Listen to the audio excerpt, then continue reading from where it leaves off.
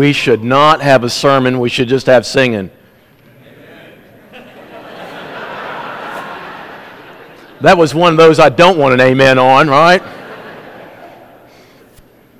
If you didn't get to be here for the class, I'm sorry, because we spoke in tongues, we danced, it seems like there was one other thing. And so just go back and tell your Grace Point friends what all we did. Would you please do that? Other churches. But anyway, I'm grateful. As you were singing some of the songs this morning that were English, I was singing with you. And Melissa slapped me on the hand and said, let them do it, honey. Let them do it. One of these days, I'm going to be in a chorus like that. And it's going to be in heaven. But I'll wait. But that's going to be a day when she'll hit me in the hand and say, sing on, baby. Sing on, because you sound good this time. We have several visitors in our midst. We're grateful for your presence. There's people from Houston who come here. They're here to see their kids at Harding and just came on up to be with us. We're grateful that you're here. And stay for the meal with the chorus if you would. We'd love to give you some extra time with your kids while you're here. There's a couple from China I met back there, so they get the long distance prize for sure. I just asked them if our Chinese food is real, and they said, no, it's nothing. That's not real. We have some folks. Jill Pritchett back there on the back with Leslie back there. McMillan is someone who's from Kennett and taught both our kids second grade, one of the best teachers ever, and we just love her dearly and grateful that she made over here. Got to see Noah. I tried to see Noah. Noah's so short I could hardly see him, but I kept looking, and every once in a while I get a glimpse, and I just couldn't take my eyes off of him. It was a great experience.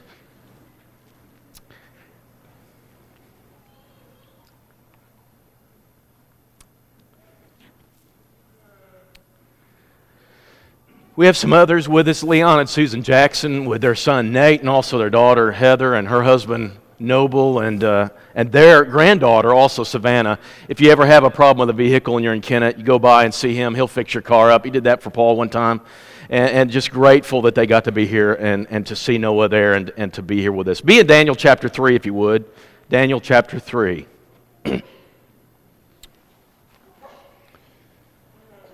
Jesus loves me, this I know, for the Bible tells me so. Little ones to Him belong. They are weak, but He is strong. Yes, Jesus loves me. Yes, Jesus loves me. Yes, Jesus loves me. Me so. I have to say to Matt publicly, thank you very much for your great singing, especially when it gets changed on you at the last minute. Daniel chapter 3, there's not going to be any slides. I just want you to be at this place where we'll look at a couple verses together that are significant. One of the unique things about the Christian faith that I appreciate and that is so powerful in comparison to the sources of authority in other religions is that when God chose to communicate to us and reveal to us what should guide our lives, He did it through the context of a story, of a narrative. If you ever read like the Quran, it's just a bunch of disconnected instructions and things. Our source of authority is this wonderful story weaved throughout the history of from the beginning to the time that it ends as far as the Revelation is concerned. And it's this great impactful story full of many people and many circumstances that we got to see our forebears spiritually endure.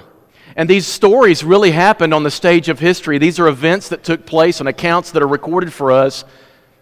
And they're a blessing to us. We can go to those stories and we can find ourselves inspired and encouraged and instructed and edified in the ways that we should go. If you're ever at a time in your life when you're like, I know what the right thing to do is, but I just don't know that I can do it, and I don't know that I'll get out of this very well, you draw upon your David and Goliath story. You ever have a season where it demands of you perseverance? You've got to hang in and do the right thing even though you're not rewarded and you're discouraged and you don't know if you can hang on or not. That's what you got Joseph for. And then you got things where you make mistakes and you flub up and you think you're a total failure and you're like, man, I might as well quit. No, you can call upon David. You can learn how to repent and what it means to turn your life around. That's a beautiful thing about Scripture, that not every religion in the world has anything like that. And if you have to put up with frustrating people, you can call upon your inner Moses too, right? There's one story that that's about our people. These are our people that we're talking about when we read these stories. These are not far-off, distant people that we have no connection with. They're our peeps, right? They're our people. And one of the things about it is these stories come to you at different times, and there are times when you need them. And those stories become something that means something to you at different times. There's this one story of Shadrach, Meshach, and Abednego that's the me I want to be. I'm not there yet, but I'm striving to be, and I want to be like these guys, and I want to tell you this story so that you can kind of draw from it. Yeah, I want to be like that too. I want to experience that too. So you have Shadrach, Meshach, and Abednego in chapter 3 of Daniel, and you know how the story goes. Nebuchadnezzar builds this huge gaudy statue, 90 foot high and 9 feet wide, and he thinks it looks like him. He's got this glorified image of himself. He's very full of himself, thinks he's the most powerful man in the world. And he says, here's what I want you guys to do, that no matter what you're doing in the day, when you hear me cue the band to play, when the band starts playing, I want you to bow down to this image. And everybody's like, oh, because you could be in the middle of a day typing a letter and suddenly here goes the band and you got to stop everything and bow down. But really, to most people, it doesn't matter. They're polytheistic in his kingdom. And so what's one more God to the buffet of choices? It's okay. So it doesn't matter. It doesn't cause them any consternation at all. They just bow down to this other God and they do what the king wants to do. But Shadrach, Meshach, and Abednego are monotheistic. They serve one God. To bow down to any other is against at least commandment number 2 and probably commandment number 1. They know they cannot do this. They don't have a smorgasbord of gods they can add to. They have one God and they give total allegiance to Him. And so when the band plays and everybody starts laying down like that, they're in a sea of people who are bowing down to this image. They have to stay standing. They can't do it. It would violate their conscience. It compromised their beliefs. And so there they are all the time. The band plays, here's everybody bowing, and these 3 guys stand there awkwardly. I have no idea how many times they did this. I'll bet you they did it for a week or 2 before anybody made any deal of it. They just stand, you bow, and when the time's over, they just go on with life. And they didn't go to Fox News, and they didn't boycott, and they didn't go on the Facebook and post about it, and they didn't try to get some politician to stand for them. They just stood. I don't have to explain to people. I don't have to make a cause out of this. I don't have to do anything. Just stand while everybody's bowing. I wish we could get this, church, that we have beliefs that we have to stand for, and when everybody else is bowing to something else, we just stand. We don't make a fuss. We don't point fingers. We don't name call. We don't give some long post on Facebook. We just stand. That's all. Just stand. And I wonder, I've never been in a context like this. I can say on a Sunday morning with this many wonderful people, I know what I do, yeah, and we'd all say, yeah, but if I'm not here and I'm somewhere else and there's very few of us together, would I be able to do this? I don't know. That's why I like the story. I would elicit from this story the strength, and I would think Shadrach, Meshach, and Abednego could do it, so I can do it. And I kind of come into identify and solidarity with these guys. But here's the deal. They just stood while everybody else bowed, and that was fine for a time. But then suddenly the Chaldeans took notice. The Chaldeans of chapter 2 were people who their hides were saved by these 3 guys and Daniel. But they've forgotten that, and they see that these guys gained credibility with Nebuchadnezzar in chapter 2. And so now they're looking for a way to knock these guys back down a peg or 2. And so these Chaldeans watch them for a time, and they come up to king, and they're tattletales, like a tattletale at school. Got to go tell the teacher on the kids, right? They come up to the king, and they tattletale the king. These 3 guys aren't doing what you said. Didn't you say this? And they repeat the law. Yeah, that's what the law says. They're not doing it. What are you going to do about it? And he's in a spot. And he calls these guys up, and so now all of a sudden it's not just about standing when everybody else is bowing. Now it's standing before the powers that be with great fear, because the king says, I'll give you a chance to recant. I'll give you a chance next time you bow down, and you'll not have to worry about it. But if you don't, next time it's not going to be a warning. Next time it's going to be the fire. I'm going to fire you, literally. I'm going to throw you in the fire. And that'd be it. And what kind of God are you trusting in gives you great confidence that's going to rescue you from my fire? This is a great tactic of the world. The powers that be love to use fear to cause us to back down from our faith. Use fear and repercussion and intimidation. And that's the world's greatest thing. And you're in school and you're by yourself. The greatest thing is you got this fear. What are other people going to do to me? What are other people going to think of me? And so they try the fear card. And Nebuchadnezzar brings it out and he puts it on the table and says, if you guys don't bow down, I'm going to throw you in the fire. You think you could stand for God in those moments? You think you could stick with your faith when that kind of fear and intimidation is at stake? We could do it at Sunday mornings. That's easy. We can sing together. But so that's what Nebuchadnezzar, Shadrach, Meshach, and Abednego make me want. I want to be able to do that. I don't know if I would, but I have them to help.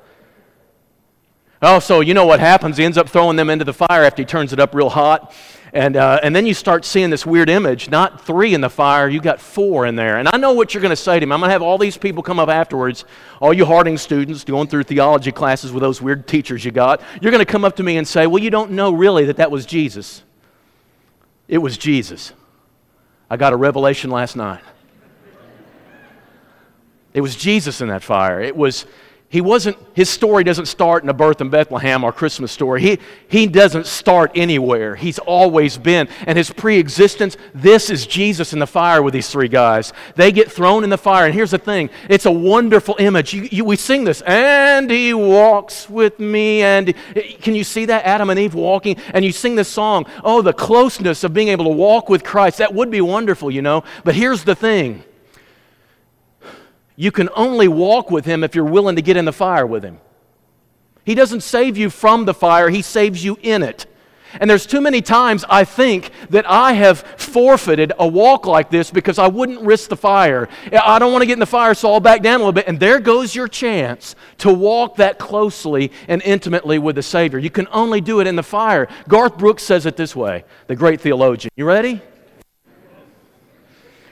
I want you to complete the line with me if you know it. If you're Christians, you should know Old Country. Life is not tried, it's just merely survived if you're... Yes, that was terrible, but that's true. If you're standing outside the fire, too many of us, when it gets hot, we don't risk it. I look at this and I say, I want to stand like these guys did when the pressure's on, but you know what? I also want to walk with Jesus like these guys did. And I got to tell you, I've known some people who have a close walk with Christ like this. But I want to tell you this, it wasn't acquired by a miraculous gift of the Holy Spirit. The people I know with a depth of much intimacy with Christ like this got it through a fire. They got it through turmoil and life circumstances that drove them to their knees, and they didn't know how they'd survive it if He didn't go with them. But too many of us won't do that. Too many of us choose not to, and because of that, we don't have a walk like this. And so we sing the song, "Oh, for a closer walk with God." Do you really want one? King's bad at math, and he looks around and he says, "Guys, did I throw 3 people in there?" And they say, "Of course you did." He says, "Why are there 4? You throw in 3 in the fire, it's supposed to turn to 0. This is subtraction, and there's addition. How did this happen?" And they don't know, but they bring these guys out, and no longer are they bound. So, you know, they were roped together. No ropes. No smell of smoke. I've had campfires at my house before, and I'll smell like smoke for 3 weeks after. Hair, clothes, you can't get rid of it. These guys had no smell of smoke, no singed hair, no burned anything, and Nebuchadnezzar is bumfuzzled. What in the world?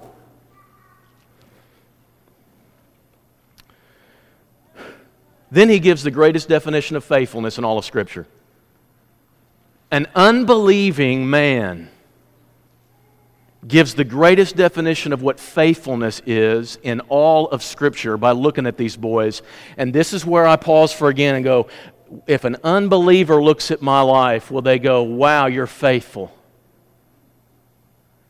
And I got a little glimpse of this when my biological dad came a few weeks ago. He comes in, and the only reason, I hadn't seen him in 36 years, and I had no idea he was coming. He comes in the office, and it's a weird moment. And so as he comes in, I'm just like, "Okay, I know who you are because I hear your voice. I've not seen you, but I know who you are. You explain yourself." I said, "What makes you come now? Are you dying?" "No. I've been watching you on YouTube. I've been watching your sermons on YouTube. And he says to me, "I don't believe what you're preaching." I knew that already.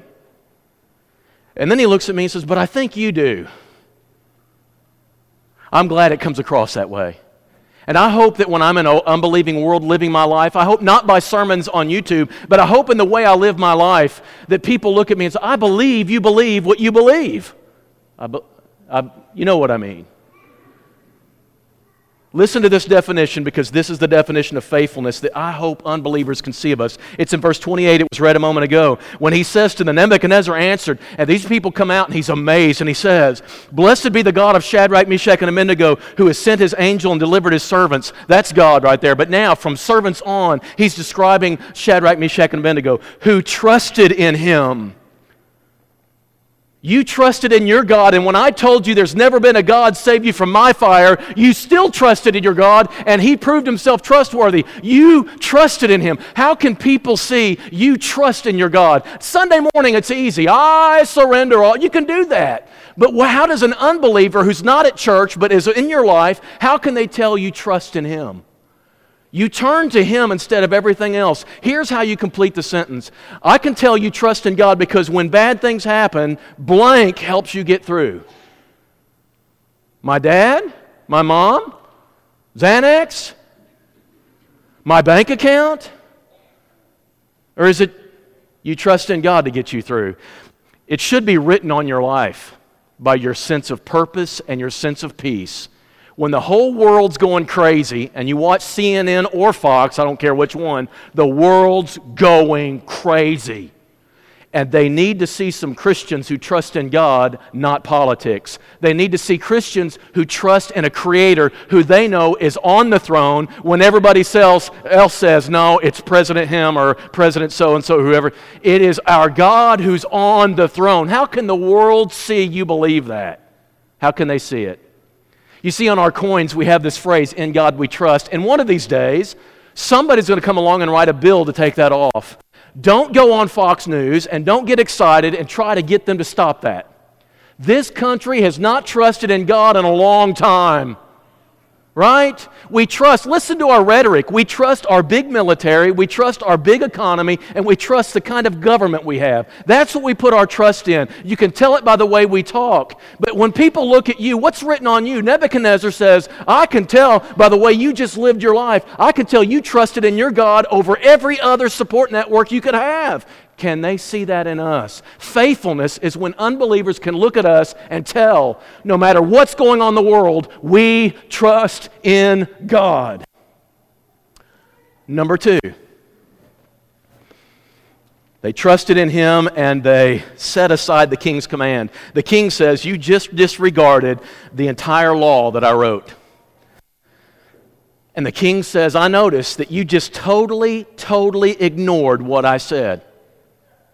And here's the deal. Most of the time in America, you can live your Christian faith and still be very faithful and patriotic to your country. There's no real problem with this. You can do the same kind of life, and the government honors it, unbelievers honor it, and the church honors it. But there are occasions, right? There are occasions when if you honor what the government or the society says, you are having to go against what God says. And so you've got competing advice, suggestions, and guidelines for life. You've got competing instructions. The world says this, and God says this, and whether you're faithful or not depends on which side you're listening to.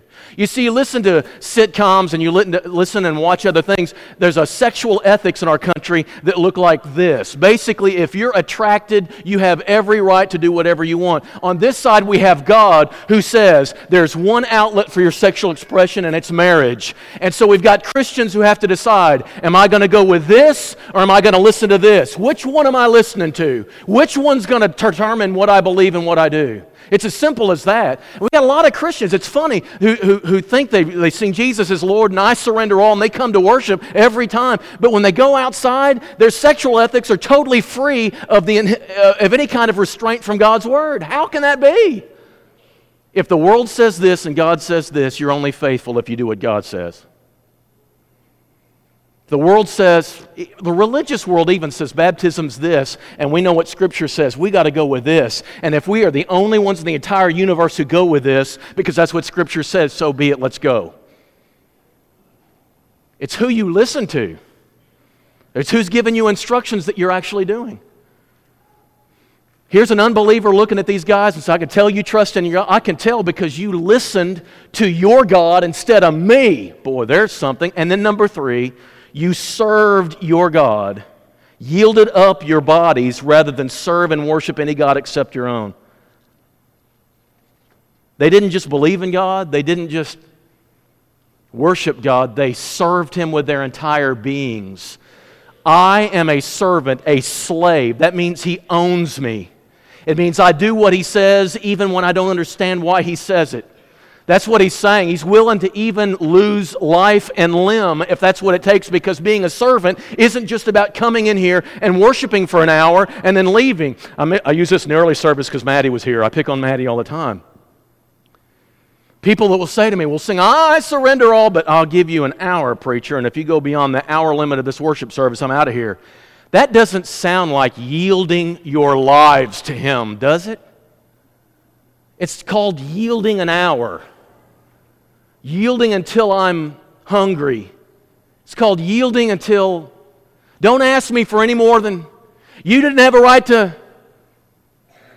Yielding your entire lives. This is what faithfulness is. And so here's this unbelieving king looking at these 3 faithful guys and says, I can see you're faithful. You trust your God, you listen to Him over everything else, and you're willing to even die for Him.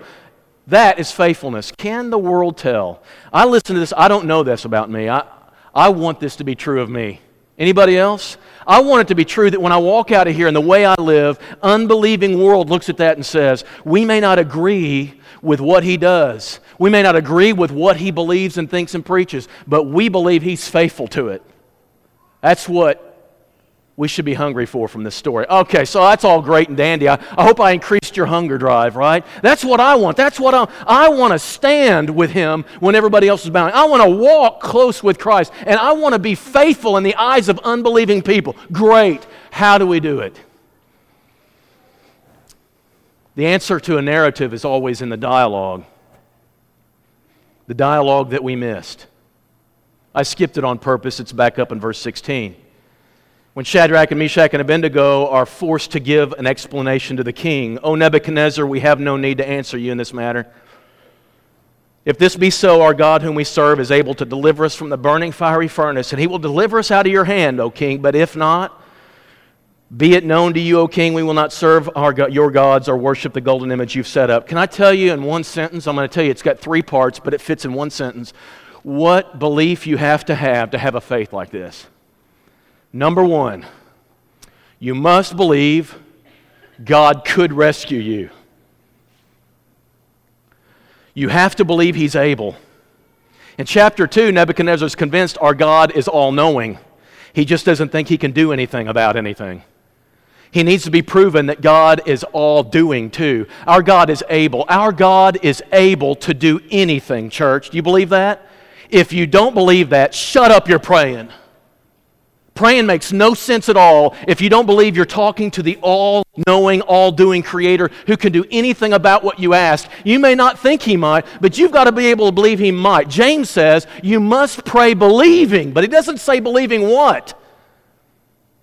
Here's the answer to that. James says you must pray believing that God could answer your prayer. You have to believe that the God of Scripture is still who he always was, the one who had him cross the Red Sea and dry ground and produce water out of a rock, and later on raised the dead, and he also gave sight to the blind and cast out evil. You must believe God could still do that today.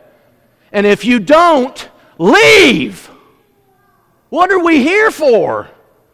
Your impotent God is no use to anybody. And our world's wondering, why should we follow a God like that? We must believe that God could. And the reason we believe in prayer is not because we believe in prayer. The reason we believe in prayer is we believe in God. That's not the hard one. Most Christians, I find, believe God could. The second element is really hard. We must accept that God may not. God, I know, is capable of doing anything we ask or imagine, but I also know that he has the right to withhold rescue if he wants to. The great story we just recognized in the emblems was a story that we often don't look at, and that's in the garden. Sweat drops almost like blood, right? Face down on the ground, it says. He was praying to God, please, please take this from me. The sinless, never made a mistake Son of God appeals to God with his entire heart, and God looks at him and says, no, no, no. Can God tell you no? Prayer with all every fiber of your being. When you're praying for that child, praying for the life of someone you love or the faith of someone you love, can God say no? Even his greatest apostle, Paul, when he's saying, God, if you get rid of this thorn in my flesh, I could do great things. And God says, no, no, no. We live in a world that calls no an unanswered prayer. Well, he just hasn't said yes yet. No. Sometimes God has answered, and he said no. We have a God who can tell his closest children no and expect them to still obey.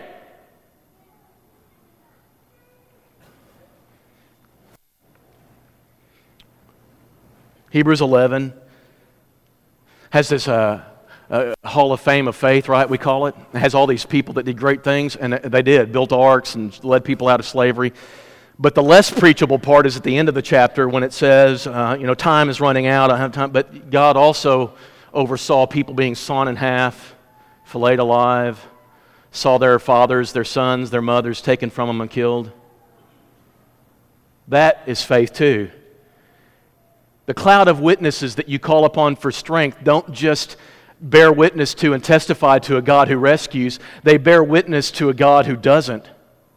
That sometimes he lets these things happen and we don't know why, but we trust his purpose even when we don't know it. And listen, he can't be God if he has to explain himself to me all the time. And if he's fully understandable, he won't be God. And I won't be servant. I can't be servant if I have to understand before I believe. That's not servant. That's not servant. That's not slave.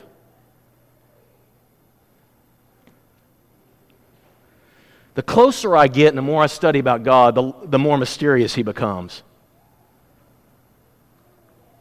At Valley View, he is the God who I believe in some sense and with some resources intervened in an amazing way with Myatt just a few months ago.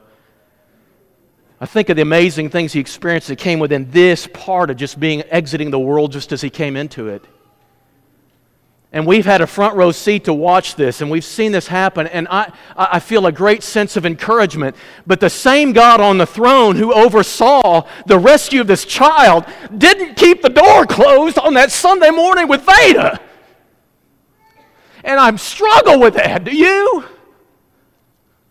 A 2-year-old dies in a Sunday morning, drowns in a pool. Where was God then? I want to know, where was he then? And I don't know. I can't answer that for anybody, parents or anybody else. I can't explain it for myself. He just chose not to do anything. And I'll never understand that. And I'll never come to any kind of conclusion about that. I just know this. I know that God could, and I know he could have, and he chose not to. And I don't know what kind of God that is. And I don't know if you struggle with this or not. It's okay for you to struggle. There's a lot of us believers who come believing, and we serve God our entire lives with a limp, not quite understanding why he did this. I don't know. And that leads to the third one. We must believe God could, we must believe God may not, and it must not matter. It can't matter.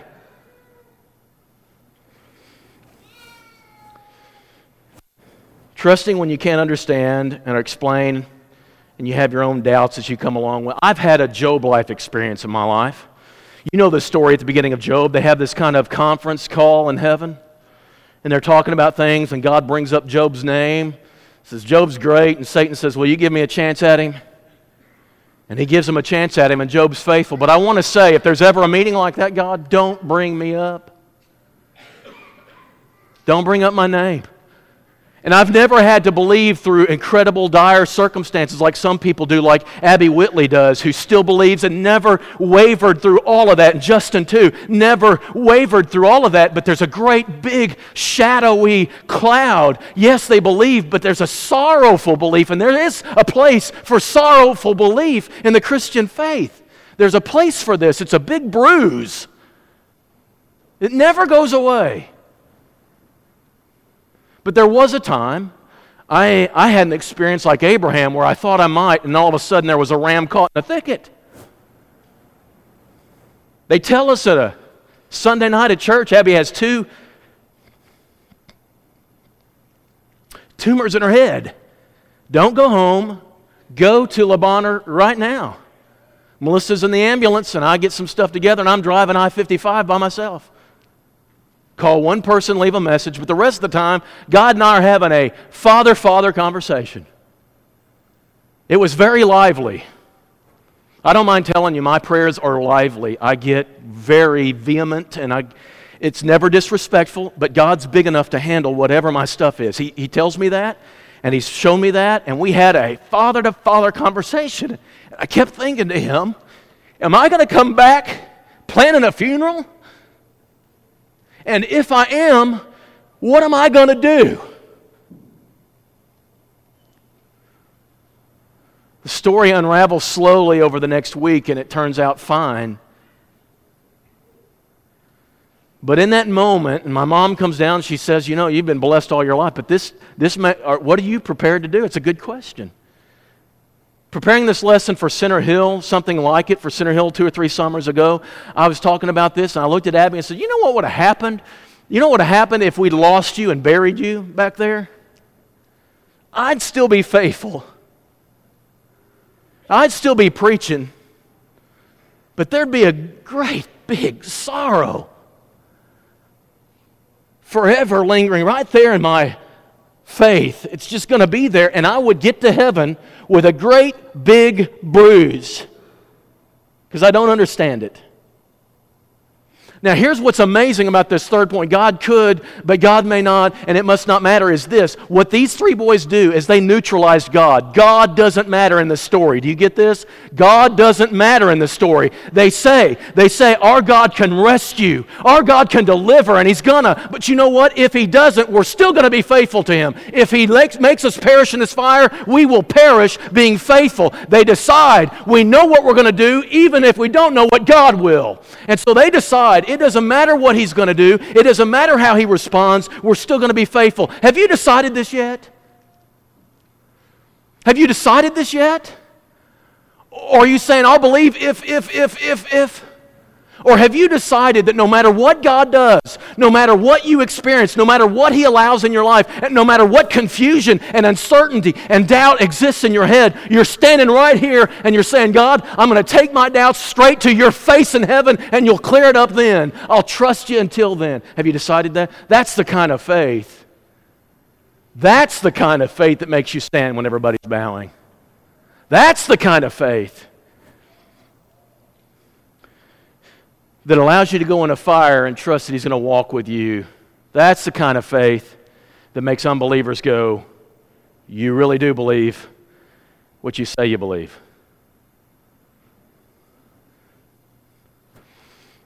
The skeptic will say, well, that's nice rose-colored glasses stuff there. The skeptic will say, well, that just means whatever you prayed for, no matter what the answer is, you're going to say God's with you. This is a simple-minded devotion that just gets God out of every mess. Can I tell you how I'd answer the skeptic? It would be this way. There's a reason why. It doesn't matter whether God rescues us in our temporal emergencies of this life.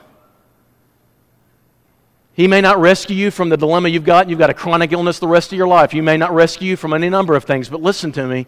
He's rescued you in the most ultimate, eternal, and earth-shattering and awful experience that you deserve, but you'll never have to face. He's already rescued you from that. You see, your sin separates you from God, and because of that, you deserved what the cross showed. That cross was a symbol of what you deserved for your sin, but you weren't on it. You weren't on it because Jesus took your place. He, like Superman, swoops down in your time of danger and your time of deserved damnation, right? He sweeps down and He takes your spot and He pushes you out of the way and He takes the brunt of the wrath of God. He drinks that cup in full fury and you get off scot-free looking like Jesus. There's your rescue. And you see what? Here's the deal. If He never rescues you from anything else, you deserve to worship Him the rest of your life. He did rescue you. And because He did, He wouldn't have to rescue you another time. So if you pray and God does something amazing like He did with Myatt, we're going to all rejoice, and we're going to rejoice with great joy in our hearts, and we're going to praise God. And those moments when we pray or we don't even know what's happening and bad things happen, we don't understand that you're being righteous and holy and yet the bad stuff happens, we're going to mourn. We're going to mourn and still believe. That's what we're going to do. It's the faith of these boys.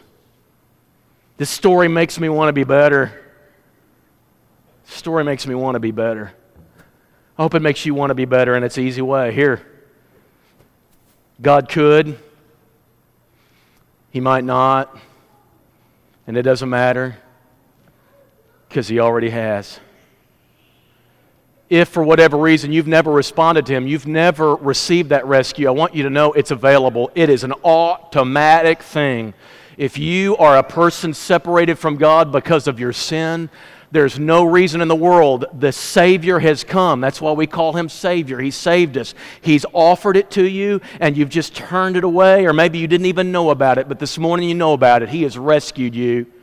And if you've never responded and let Him take your place, why in the world would you want to leave with rescue available but not accepting it?